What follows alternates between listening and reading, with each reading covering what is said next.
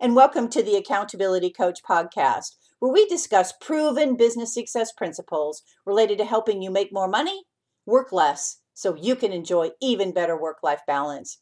Ann Bachrach here. Today we're talking about 3 tips for working smarter instead of harder. We have all heard the old adage that tells us to work smarter, not harder. While you probably remember someone telling you this while you helped with chores on the farm, it can sometimes seem difficult to employ such wisdom to a modern business. So, how do you do it? What does that even mean in today's world? When it comes to modern business, this mentality could not be more useful. But truth be told, it can definitely be hard to fit in if you're not used to it. So, we're going to be talking about 3 tips that will show you how to work smarter instead of harder in today's world, so you too can enjoy an even better quality of life. These tips will hopefully not only inspire you to attack your duties from a new perspective, but will also encourage you to use your intellect as opposed to your raw, exhaustible physical effort. So the first tip, streamline the process. Do you find yourself putting vast amounts of time or effort into activities that are performed on a regular, consistent basis? If so, then streamlining these processes could save you a lot of time and effort. Finding the most time-effective and energy-efficient way to get daily tasks accomplished is not only a way to work smarter, but it's also a way to save your business valuable time and money. And if you are the boss, which I'm assuming you are, then it is up to you to come up with methods for the areas you are responsible for. Every team member should have systems and processes for all of their respective areas. This can help to reduce training time and the time it takes to replace employees either on a permanent or temporary basis. Start by looking at everything that needs to be done and by identifying the areas of the greatest wasted effort or resources. How can you arrange or delegate activities so that they can be completed as efficiently as possible by the best person for each task? So one example might be moving boxes from one end of the warehouse to the other. Instead of picking each one up and moving it individually, is it possible to pick up the entire pallet and move them with a wheeled goose in one trip? Some situations might require some brainstorming, but keep in mind that there are always easier ways to do things. All you have to do to both save your company money and make your life just a little bit easier is to discover a way to streamline the process so that you can eliminate excess effort. With current technology in today's world and continual advancements, you should always be open to new ideas. Tip number 2, use your brain, not your back. Try to find smarter ways to doing things as opposed to methods that are going to cause you literal physical exhaustion. This can mean a number of things and can be applied to a lot of areas of your business. One example might be paperwork. While paperwork might not physically wear you down your muscles, it can wear you down in general if you get buried beneath an entire pile of it. If at all possible, try to find a smarter way to get it all done so that you're not stuck in the office. One way might be to train someone else to help you with it, or you could try to take it with you and do it during downtimes during the day. Consider implementing resources such as Paper Tiger or tools such as this to help you.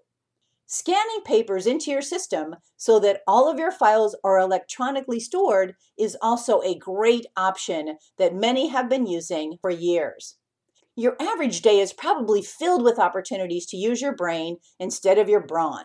So make the most of these opportunities by taking advantage of your intellect and the intellect of those people around you.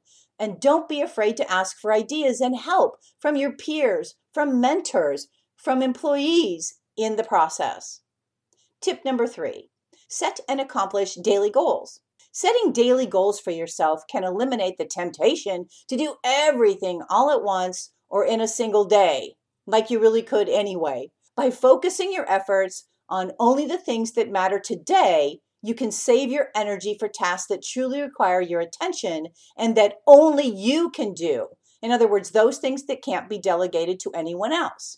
You will soon learn that there is a certain magic to completing tasks in the proper order, and that is what setting daily goals is all about. The first step to streamlining your efforts is to think about the small steps, and those steps begin one day at a time. Ask yourself, what are the top 1 to 3 things that you absolutely must do today that will lead to increased revenue and the overall success of your company? Work on those things first and foremost. I know this sounds obvious, yet many business owners do revenue generation avoidance activities and continually make excuses why the other lower payoff activities just need to be done first.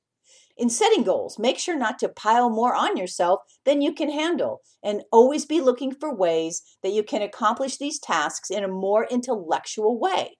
Try to plan your daily tasks so that you can complete them in a manner that is quick and easy. Now, not every task can be streamlined, but you can find a better way to do almost everything over time if you set your mind to it.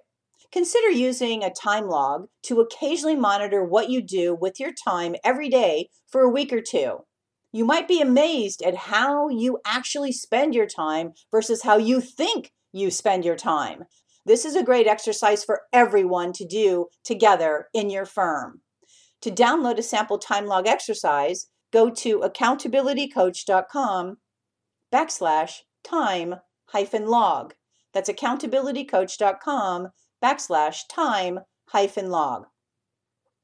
So how does this all apply to me, you might be wondering? If you want to start working smarter instead of harder, then the best way to begin is by contemplating what you are currently doing and by figuring out what can really be delegated to someone else. Take stock of what you do during the day.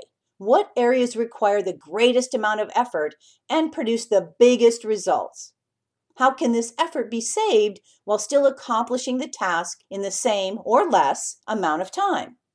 Continuing to be as time efficient as possible is a key to your overall success. After all, we all only have 168 hours in the week, and we use this time second by second and minute by minute. Choose to use your valuable time on the things that produce actual results. By putting these 3 tips into practice that we just talked about, you will no doubt be able to positively affect a drastic change in your efficiency so that you can experience even greater success. My hope for our time together is that you got value and an idea or two that will help you be even more successful, professionally and personally. Feel free to share my podcast with others, as they can be found on most platforms and in most English-speaking countries. And of course, if you'd like to get a daily short fix from me, feel free to subscribe to the Accountability Minute, which can be found on iTunes, Alexa, Google Play Music, Apple HomePod, on most platforms and in most English-speaking countries.